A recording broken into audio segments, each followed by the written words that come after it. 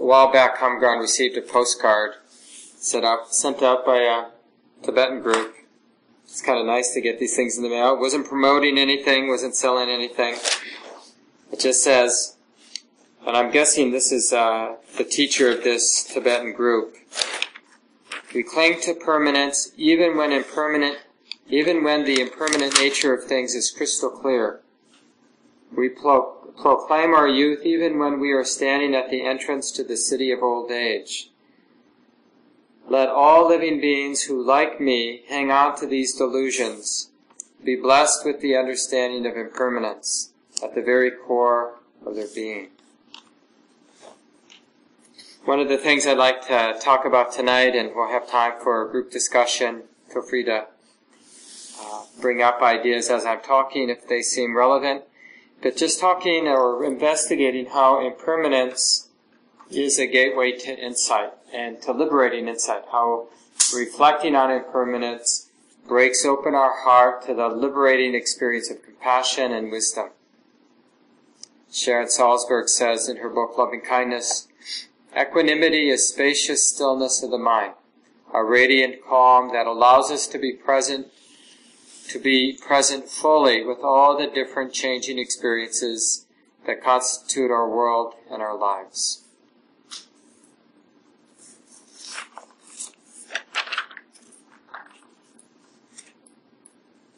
So last week again, we ended by, or not ended, but it was brought up over and over again, just this investigation or this interest in the birth and cessation of meaning in the mind. And like even today, we have had so many meaningful experiences or experiences that had personal meaning, almost constantly, but it wasn't the same meaning, right? There's constantly different, life was presenting experiences that had different meaning. So meaning was coming and going all day long.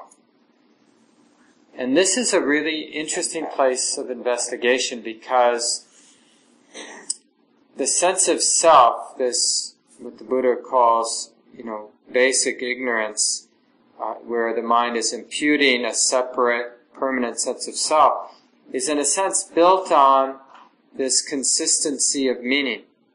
But when we actually directly are observing how meaning is this very slippery, changing thing, the meaning the mind is giving to experience, it becomes easier and easier to go beyond any fixed sense of self. Because we assume that what makes us so certain about the fixed sense of self is that continuity of meaning. But there isn't really continuity of meaning. There's a sutta, over and over again, the seeds all get planted, over and over, the rain god sprinkles rain, over and over, the farmer farms the field, over and over, the food grows in the realm. Over and over, beggars do their begging, over and over, the givers give out gifts. Over and over, the giver who has given, over and over, goes to a better place. Over and over, she tires and she struggles. Over and over, the fool goes to the womb. Over and over, he's born and he dies. Over and over, they bear him to his grave. But one whose wisdom is wide as the earth is not born over and over, for she's gained the path of not becoming over again. We can just imagine, there are so many arisings and ceasings of meaning, of experience. And just to at least hold that possibility that with cessation there can be equanimity.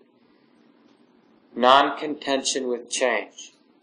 Equanimity with both the arising and the cessation. And to notice what that does. What happens when there's non-contention or equanimity with arising and ceasing. It's like you can even observe this with something simple like the breath. And as the breath is going out, you have to be really okay with the breath, not anticipating the in-breath, not trying to manage the out-breath as it's going, ending, ceasing. So in that moment, as the out-breath ceases, but before the in-breath begins, it's a very interesting experience if the mind is relating with equanimity. Well, it's the same thing with bigger events, like something like the forest retreat. For some of you, it ended yesterday. At any moment where that felt like an ending, driving out of the driveway and to meet that poignant experience with equanimity, non-clinging, non-attachment, sort of like the mind not compelled to make meaning, not afraid of the arising of meaning, but not compelled to make meaning out of the cessation, but just letting it completely end. And we can, get to the end of the ice cream tonight, or the end of the TV program, or the end of the day as we're calling into bed, and just appreciating the naturalness of cessation and how liberating it is not to have to make anything out of it, but just to let it be that. And if life chooses to arise again, then let it arise again.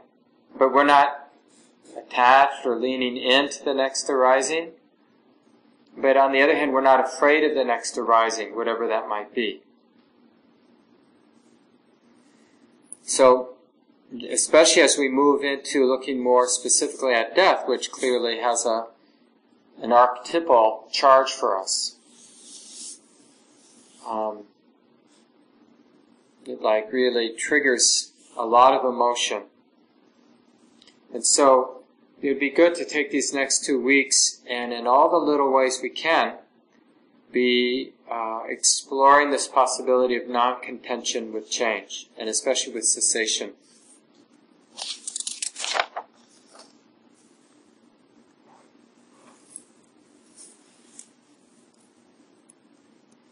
What we're really fascinated by, the opposite of this in a sense, is this fascination with becoming.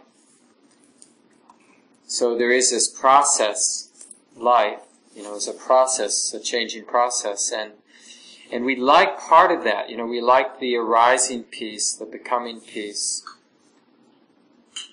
Most of us can be endlessly fascinated by the possibilities of becoming. I've been spending a lot of time with my dad lately and thinking about him a lot, and, just struggling with some medical issues, pretty serious medical issues, and it's just interesting with somebody, older person, so much going on, but I just noticed, like in my mind, it's like it just keeps wanting to go to cessation, it's like, oh, this is going to end soon. And when I really think about it, I realize I don't really know it's going to end soon at all. It's not actually clear at all. But I just noticed that where my mind goes, and what I notice his mind goes is about becoming, he's not like that deluded. I'm not saying he's deluded at all. But, like what's next? The next meal, the next thing he has to deal with, the next choice that needs to be made, where he's going to go next, live next. So it's just a really interesting time between kind of on a heart level, an emotional level, it's about cessation for me. But it's not just him. So much of what the family's involved with is becoming. Like the arising, this new situation that we have to deal with and plan for and project out, and I find it's confusing a little bit. And I noticed, like with both the arising and the interest in becoming, and, at least in my case, sort of attachment to cessation, I noticed that what's interesting is the attachment to both. So it's not like one is better than the other, or you're more of a Buddhist if you're into cessation, and you're more deluded if you're into arising. I don't think it's that way at all. I think it's really looking at both and teasing out the attachment to either one, wherever we see the attachment, basically. and to begin to experience the arisings and ceasings in our life as just natural, unavoidable events. There's always arising and ceasing. One always is following the other. So the liberation the Buddha points to isn't like finally we get cessation and then we're done. Although that's sometimes how it seems, and how you can interpret some of the teachings. But I think it's much more about not having a personal agenda around the arisings and ceasings in our lives. Seeing it everywhere, because that characterizes life or our experience more than anything, this arising and ceasing. It's actually a very useful frame to help us get close to life. On any level, microscopic, when we're in a very still meditation, and in a way microscopically we're aware of the body in that really subtle way, and we're seeing that microscopic, subtle arising and ceasing of sensation. So much arising and ceasing that it's almost like there's not anything what we would normally call physical or real there, because the mind is seeing the arising and ceasing, and because that is a process of change, there really isn't anything. Before it becomes something, it's already on the way to becoming something else. And people have this experience of the body. Even people in the intro class come up to me and say things like, just recently said things like, it's like, I feel like I'm in a free fall. I feel like there's nothing there. And it's because they're having experience, having an understanding of the body as change, as opposed to the concept we have of the body as muscle and bone and something solid, and maybe it's a little bigger than it used to be or a little smaller than it used to be, but it's basically the same thing, and it's real and it's solid and it's hard, and it has this seemingly permanent existence. But that's the body, that's the experience of the body under the strong influence of the mind's conception or thoughts about the body.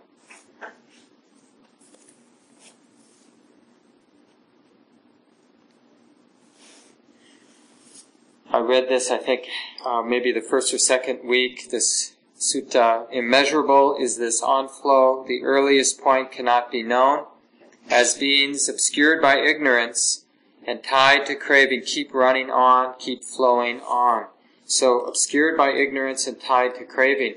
This is this attachment to either cessation or becoming, attachment to that this movement of life refers to something permanent or solid, separate. And that's the craving and the ignorance. And that's what keeps us moving on and on. Because life is moving on, and the attachment to it, it's like we're looking for something that life isn't delivering. So there's, what gets born out of that is a hunger.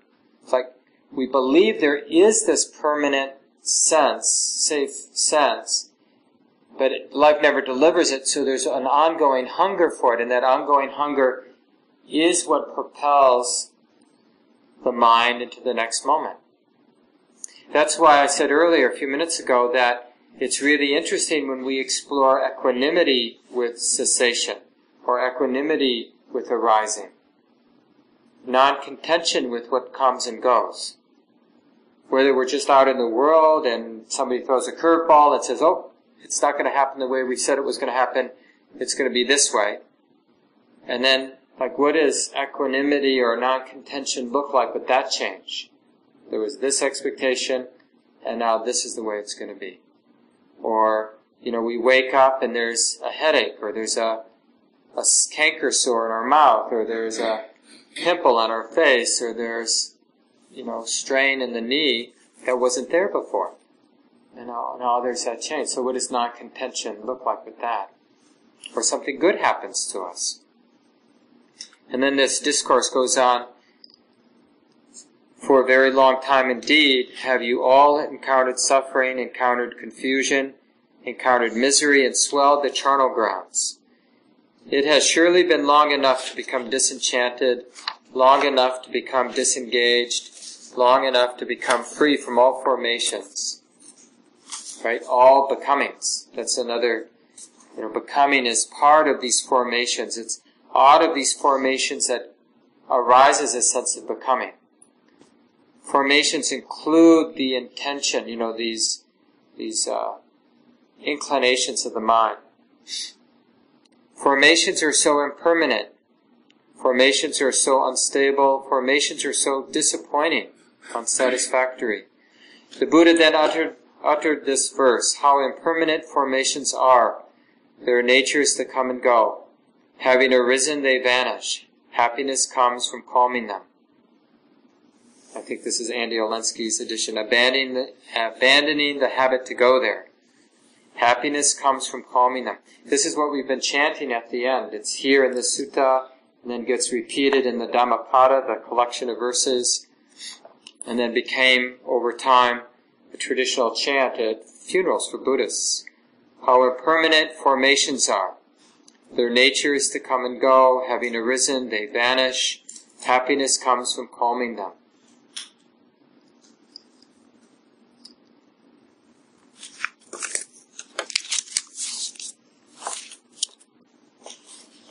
A while back, somebody sent me some quotes that James Barres used at James Barres used at a talk he gave in Madison, Wisconsin, about 5 years ago.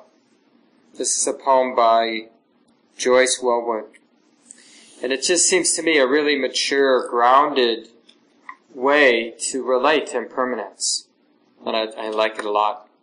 It goes like this. I think it's called, I'm not sure if this is the website they got it from.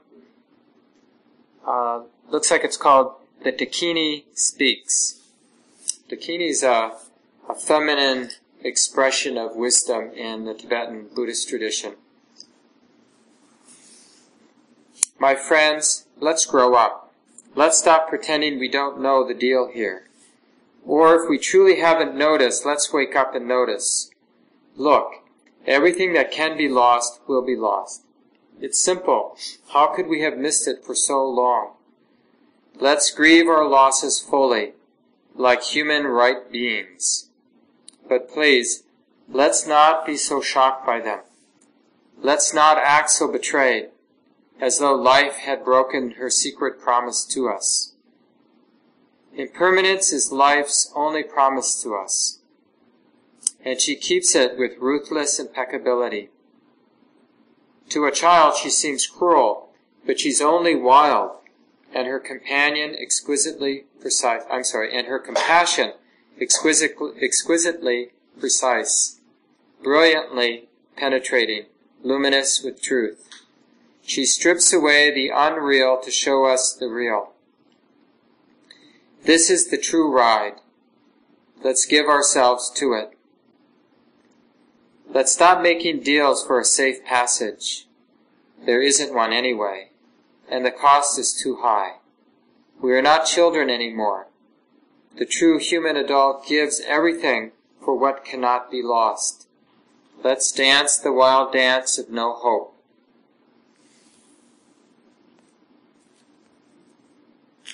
What's the name of that poem and who's the poet? Joyce Wellwood, and it's The Dakini Speaks. I'll put it up on the website so people can get it and send an email out with it. Assuming it still can be found. I don't know if I'll type it out, but if I don't find it easily, then maybe somebody can send it to me who finds it or is willing to type it out. They can type it out and get it out to the whole group. And this teaching has been around for a long time. I remember a long time ago there was a book, I studied this great Indian saint, Swami Shivananda, who died, I think, in 1964. And he had several disciples, Indian disciples, who then came to the West. And one of them, who came to the States and Japan and taught a lot in South Africa, was an Indian man named Swami Ventesakananda. And he had a book that I really liked a lot. And in it, he said, where there is hope, there is fear. And it's like, This is the energy of becoming. Like we hope, we have, and we get this in practice too. Like I'm going to get my act together, and I'm going to get my samadhi together. I'm going to get this wisdom together. And it's totally understandable, and I don't think we're going to avoid that.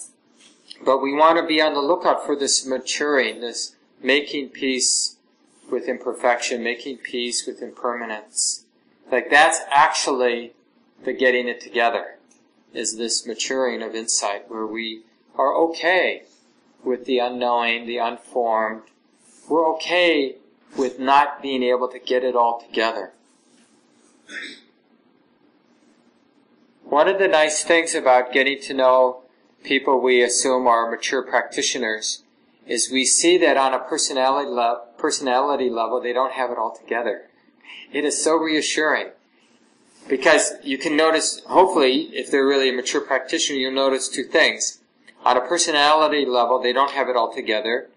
And then there's this sort of strange and even unnerving, like they're okay with it. They're okay not having it all together. And in a way, it's like, well, maybe that's what having it all together is all about. Like, being okay not having it all together, having an imperfect life, an imperfect personality. Doesn't mean that, they're necessarily okay with harming other beings. But when they do harm other beings, because they don't have it all together, they don't create, or we don't, in our wiser moments, we don't create unnecessary suffering around those mistakes that we make in life.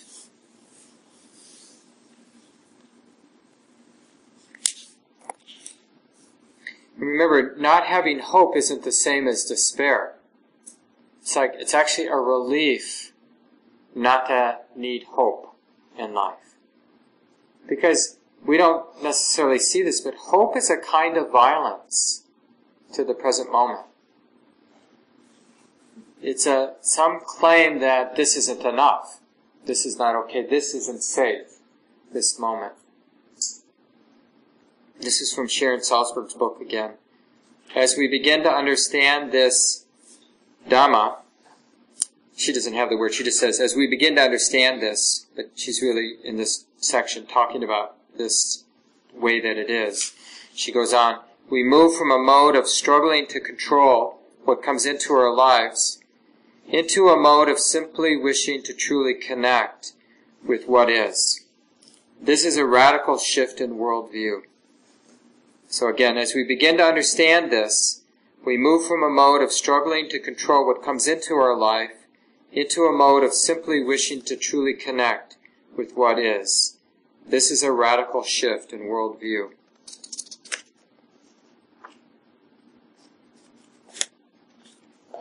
So the only thing we really need, of course, is to be liberated from ignorance. It's this shift that we're interested in. That's all we need. And one of the things that provokes this shift or this insight is what I was mentioning, this equanimity or non-contention with the arising and with the ceasing. With the, every time, there's just so many ways my mind can construct an entrancing becoming, whatever it might be.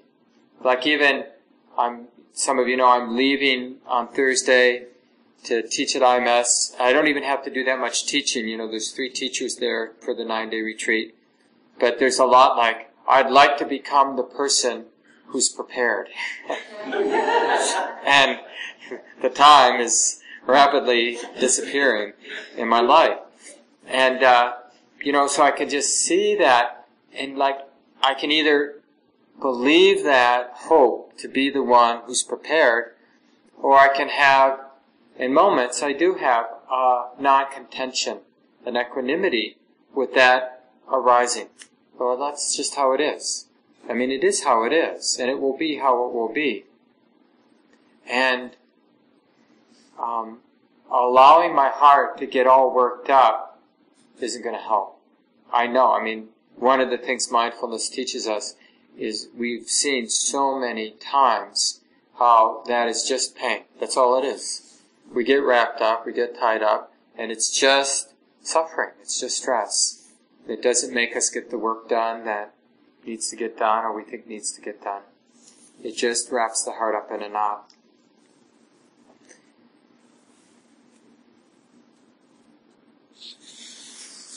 You can even see it, especially when you're working with cessation and equanimity with cessation. It's really a little death, equanimity with dying. There's a real sense of grieving that loss. Some of you know, his name is Jack Engler. I heard him speak once at IMS. He was actually one of the early teachers in the 70s, not too much, but a little bit. And he was a real student of Deepa Ma in India. Jack Engler, yeah. He's a psychologist. But I think when he got his, psychology degree at Harvard after practicing in India back in the early 70s, he did his dissertation on this practice, this path of awakening. I don't know if he used Buddhist terms or not, but he described it as a grieving process. So that equanimity with cessation and the equanimity with becoming means we have to grieve the meaning we normally give to becoming, to arisings, and the meaning we normally give to cessation. We actually have to let it touch the heart.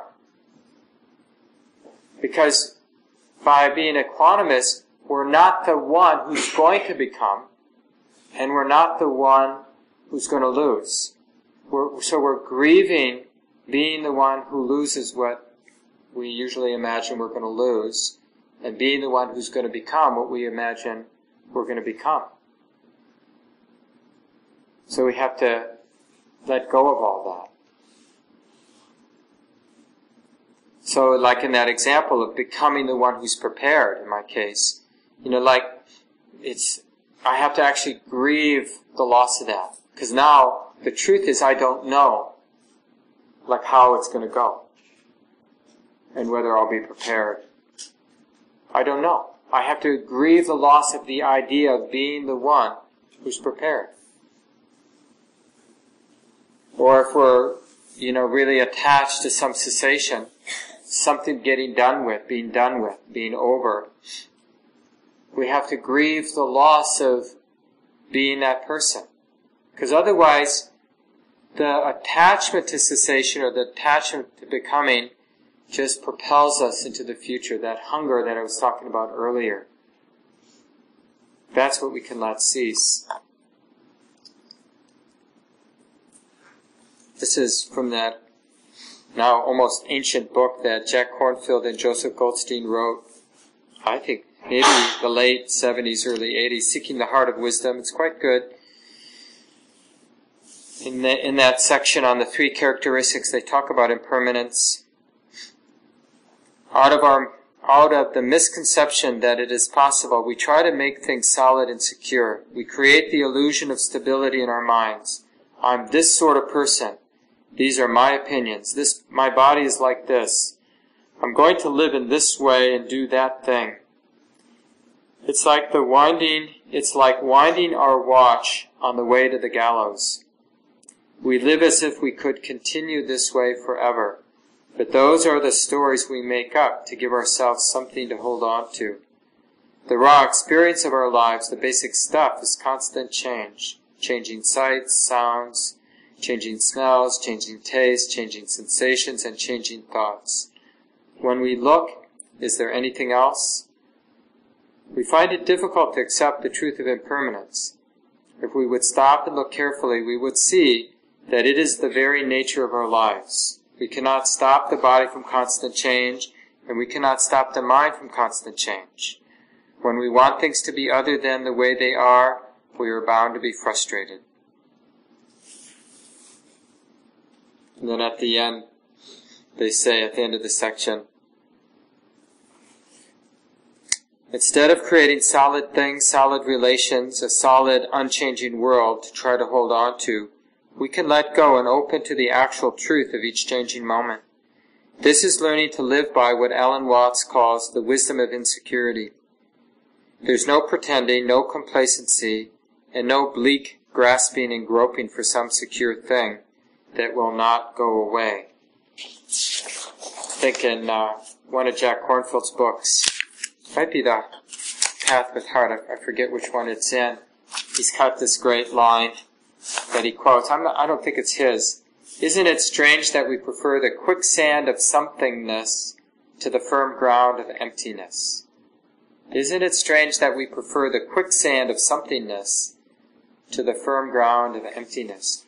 Because when we open to impermanence, it's like when we train the mind to see the impermanent, changing, ephemeral nature, then in a way it is our refuge. I mean, in Buddhist terms, we call it Dhamma, the way it is. But it's a refuge because we can count on it. We can count on it being that way. It doesn't surprise us anymore. Nothing surprises us because we know anything can happen any time because things are unfolding. And this unfolding, although lawful, can't be comprehended by our mind. I mean, that doesn't mean we can't intuit things, like how it's changing, how things in our lives are unfolding. Sometimes we do have some sense, and things end up unfolding in the way we thought. But how many times? And a lot of times we pretend that we thought it was going to unfold this way. I even find myself repeating that out loud, as if, oh yeah, I knew that was going to happen. But I didn't know that was going to happen. That it's like reassuring to tell myself that I thought that was going to happen. Where the truth was much more like, well, yeah, I could conceive of that happening, but I didn't expect it to happen. I actually expected this other thing to happen. But it was within my realm of possibilities. But then when it happens, I say, oh yeah, of course. Because it makes us feel safe, oh yeah, that's exactly what I thought was going to happen. Nothing surprises us. But the way that we're actually okay with surprises is really recognizing that it is a surprise. We really don't know what's going to happen next. It's really interesting to get in that place with another person where you're just together and you don't know what's going to happen next. And it can be very alive and you can learn to really trust it. It's really okay. I think that's why people like improv. And, both, in dance, I know a little bit about the dance world because of Wynn, who's a dancer and choreographer, and, and it's funny how easy, when you watch, how easy it is to start getting a sense. Now, of course, you don't really know, even though it's improv, they kind of know what they're doing. There's certain patterns or expectations that they're falling into. But there are other moments where you really feel, just energetically, it's almost a spiritual happening, that nobody knows what's going to happen. And it becomes very alive and riveting for the audience, and probably even more so for the performers. And then maybe they lose that magic and things become somewhat, even though people may not be conscious of it, it's somewhat set and predictable on some level. And this is the same with our lives, can be this very alive place when we're not afraid of the uncertainty, afraid of things being unformed or undefined, unknown really.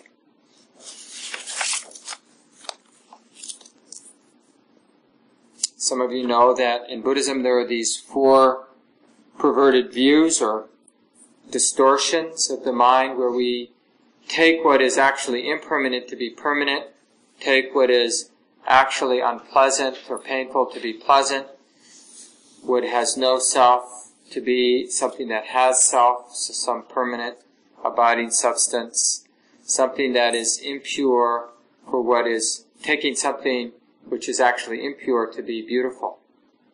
Impure in the sense that is ultimately unsatisfying because it's impermanent.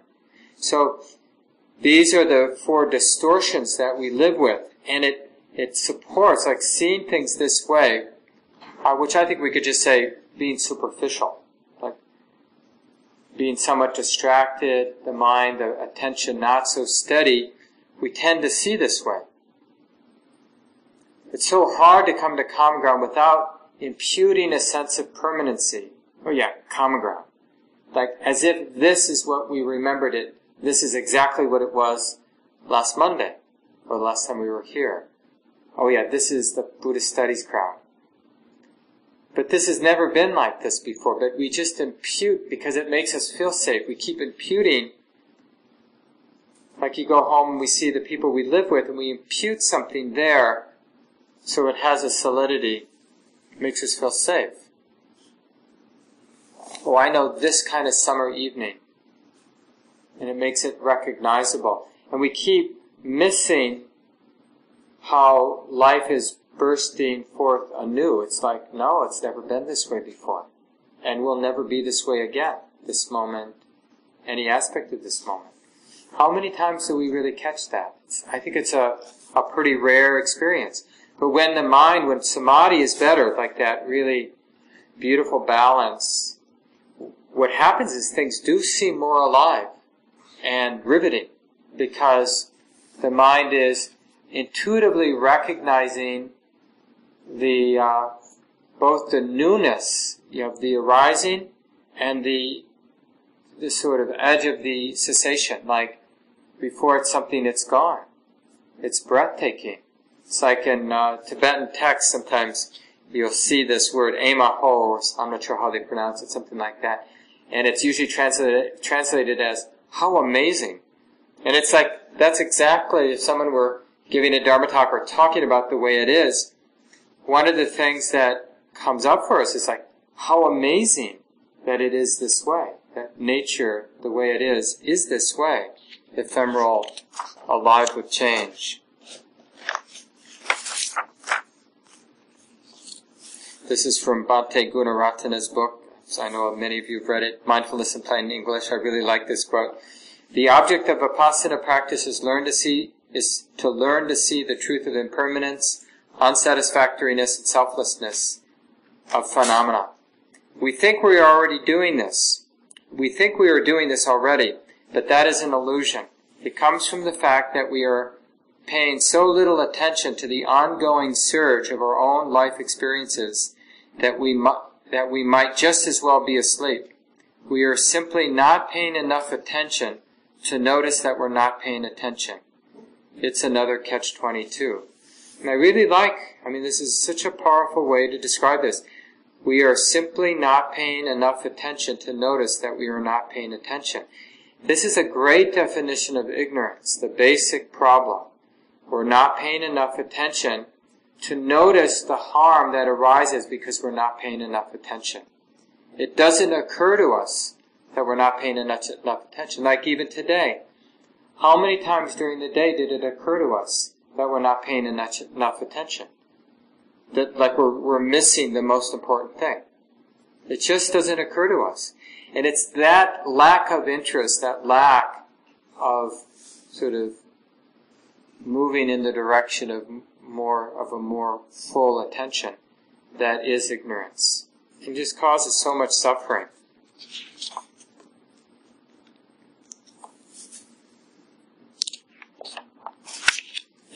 There's a nice rhythm to the Tonglen practice. Some of you know about this Tibetan practice where you train the mind to breathe in the suffering of all beings and to give away all of your strength, all your goodness as a gift, free gift.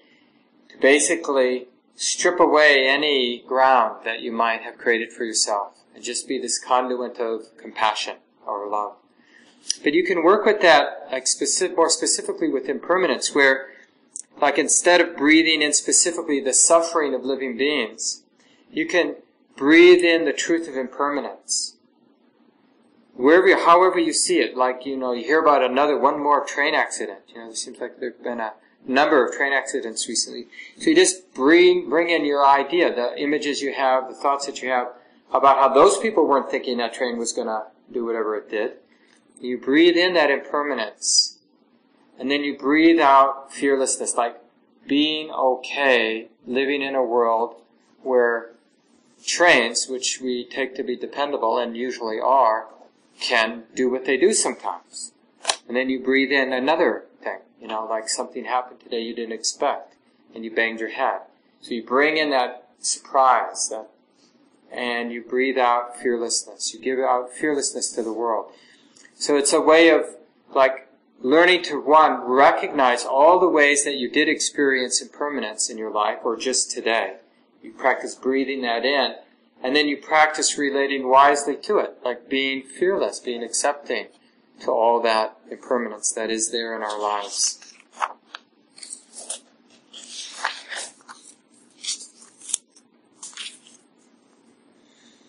And one way that Suzuki Roshi talks about this in his book, Zen Mind, Beginner's Mind, another one of these great classics, which came out probably in the late 60s, one of the first Dharma books I read when I got started, really had a strong impact on my mind, enough to make me want to move to the Bay Area so I could go to the San Francisco Zen Center. When I actually ended up doing that, I left my job and moved to the Bay Area and went to the San Francisco Zen Center. I was disappointed, to say the least, and never went back.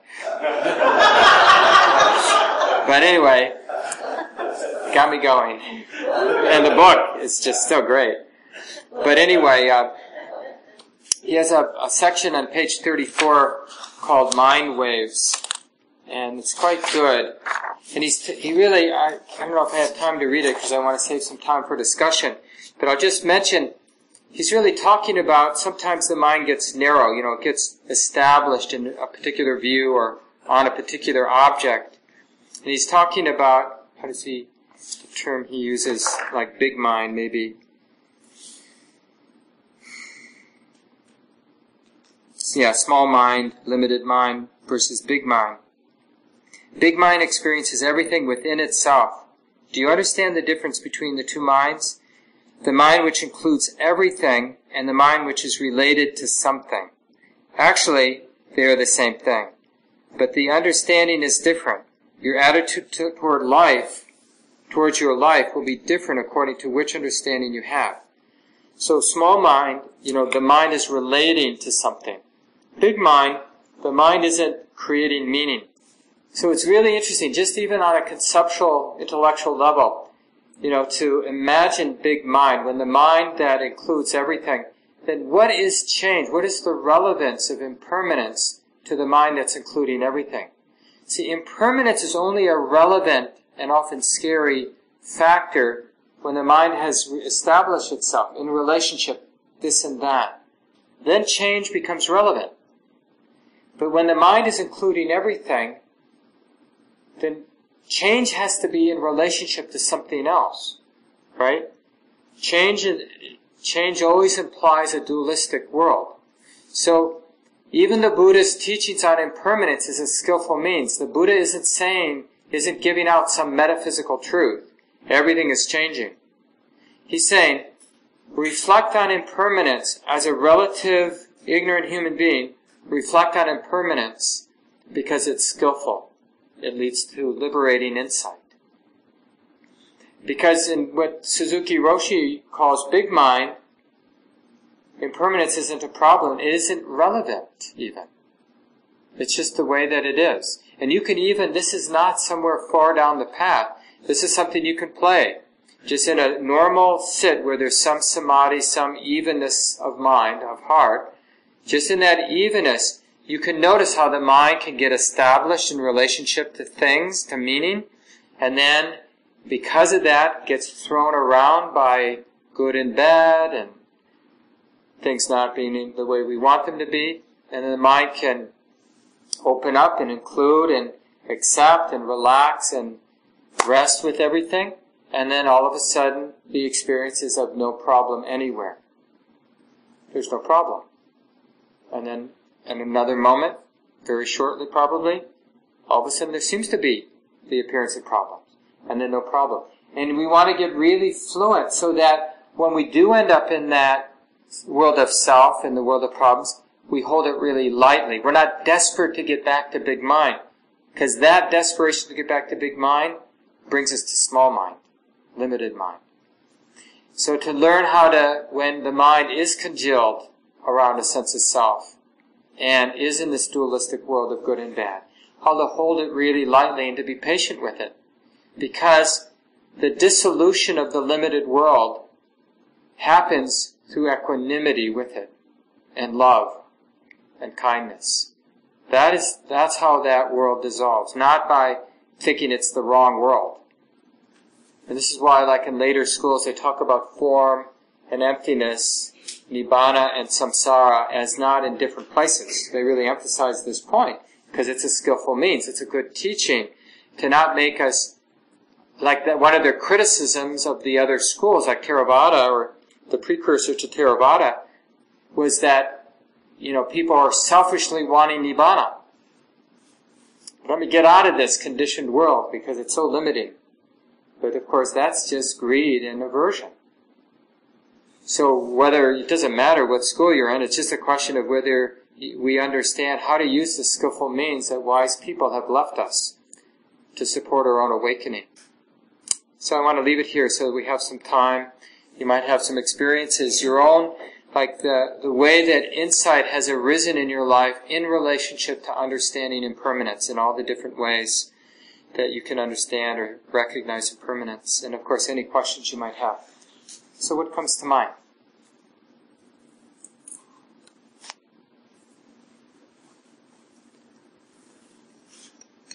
Experiences, your own insights that you'd like to share with the group would be nice. I've been noticing that it's been really so hard. I've just been really noticing it more since last week.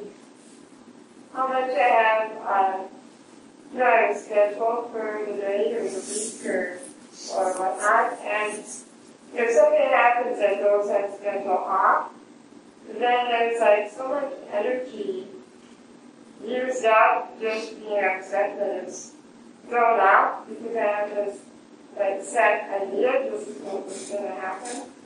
And for me it is a lot of hassle with an active rearranged caregivers, and there are definite logistical things that cause a lot of stress, but a lot of it is just resistance to of it not having it not grow the way that I was planning.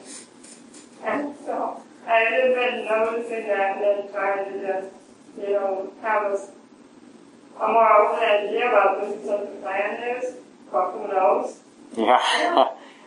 That's a beautiful mantra. Thanks, Nicole.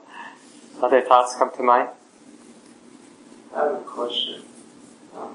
Sometimes get confused with talks and the question on impermanence as to how motivation and intention come into play.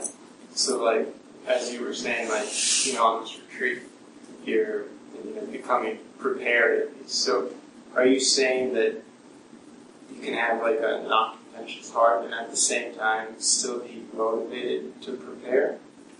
Or no? Can that motivation come out of a place of loving kindness in the sense maybe it's just a thought that if I'm more prepared, then people will get more on it. I mean, that's not even certain either. Yeah. Where does that come?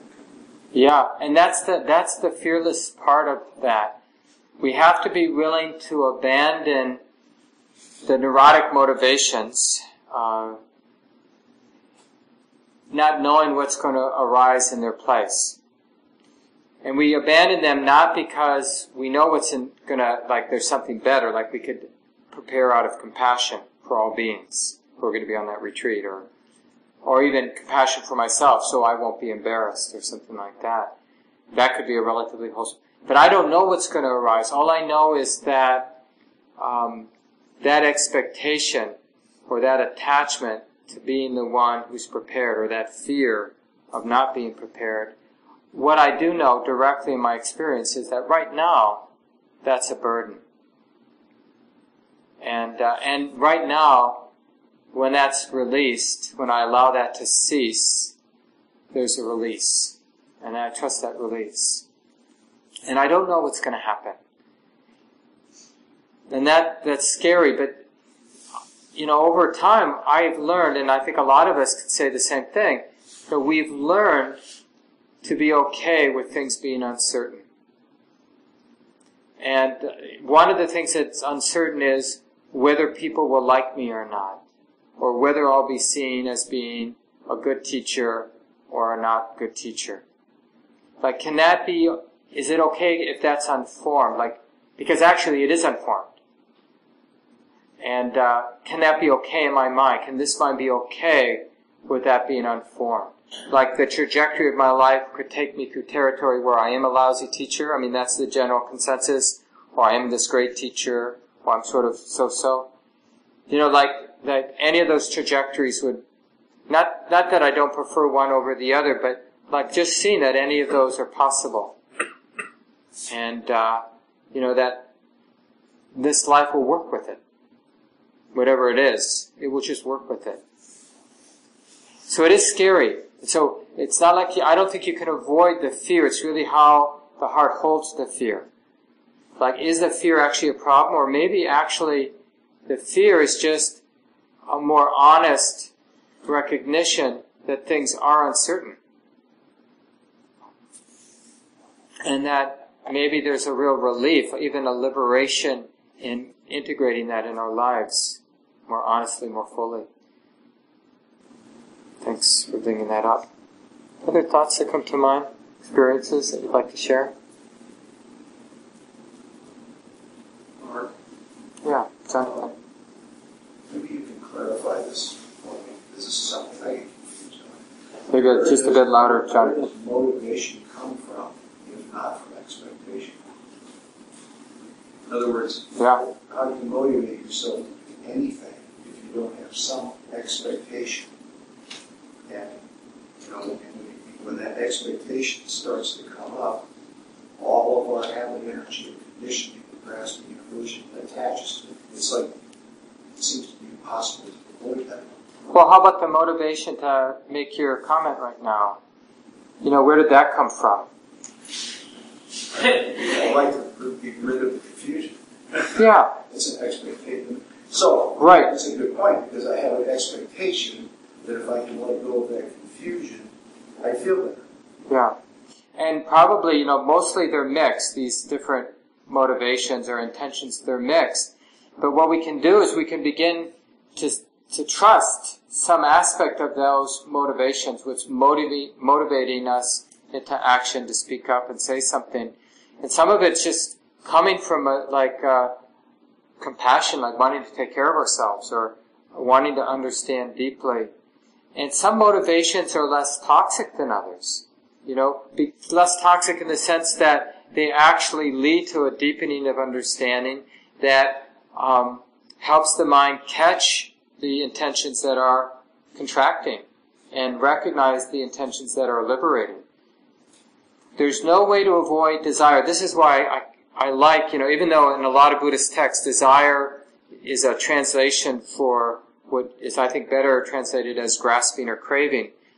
So desire is, I think you could say, is this life energy. The human being is always entering the moment. There's always motivation. There's always a response or an engagement. Even if trying not to engage life is its own kind of engagement. So there's no way when we're living to not be engaging, responding, acting in the world. We just are. And then the question is, like, understanding what of that leads to contraction, what of that is liberating. So it's not so much about motivation, because it will always be motivation. It's just understanding the motivation, and the understanding of it transforms it. Like motivation that leads to things getting tight, and contracted motivation that loosens everything up. And so you could call the motivation certain things like the second step of the Eightfold Path, right intention or right thought. You know, it's non-greed, or thoughts about letting go, thoughts about renunciation, thoughts about generosity, non-hatred, you know, thoughts about kindness, thoughts about compassion, motivations about compassion, you know, and non-delusion, right? So what's non-delusion as a motivation? Well, motivations to be clear, to see clearly, to understand deeply, to be connected. So these are the motivations, you know, all the things that coming out of the wholesome roots of non-greed, non-hate, non-delusion. Those are the motivations that are liberating. maybe time for one more comment or thought, if there is anything. So, no class next week. Last 2 weeks, say I guess the 13th, no, the 12th and the 19th, we'll talk about death. I'll get some readings out to everybody, but please send me things that you find. And next week, Casey and Gabe will organize the talk and lead the discussion for the group. Make sure the place gets closed down and opened up. And let's end by doing our Anicca chant. I don't really have any copies with me tonight, I don't think.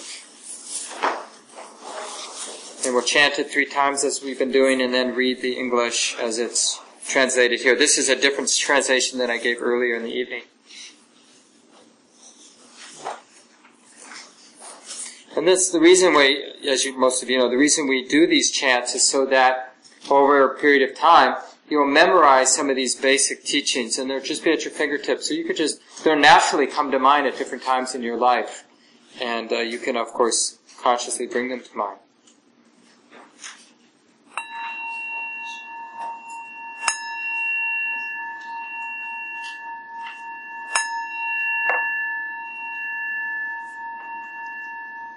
Anicca vata sankhara upadava yadamino upatitva nirushanti te sam upasano sukho. Anicca vata sankhara upadava yadamino upatitva niruchanti te sang upasamo sukho. Anicca vata sankhara upadava yadamino upatitva nirushanti te sang upasamo sukho. Impermanent are all component things. They arise and cease. That is their nature. They come into being and pass away. Release from them is bliss supreme.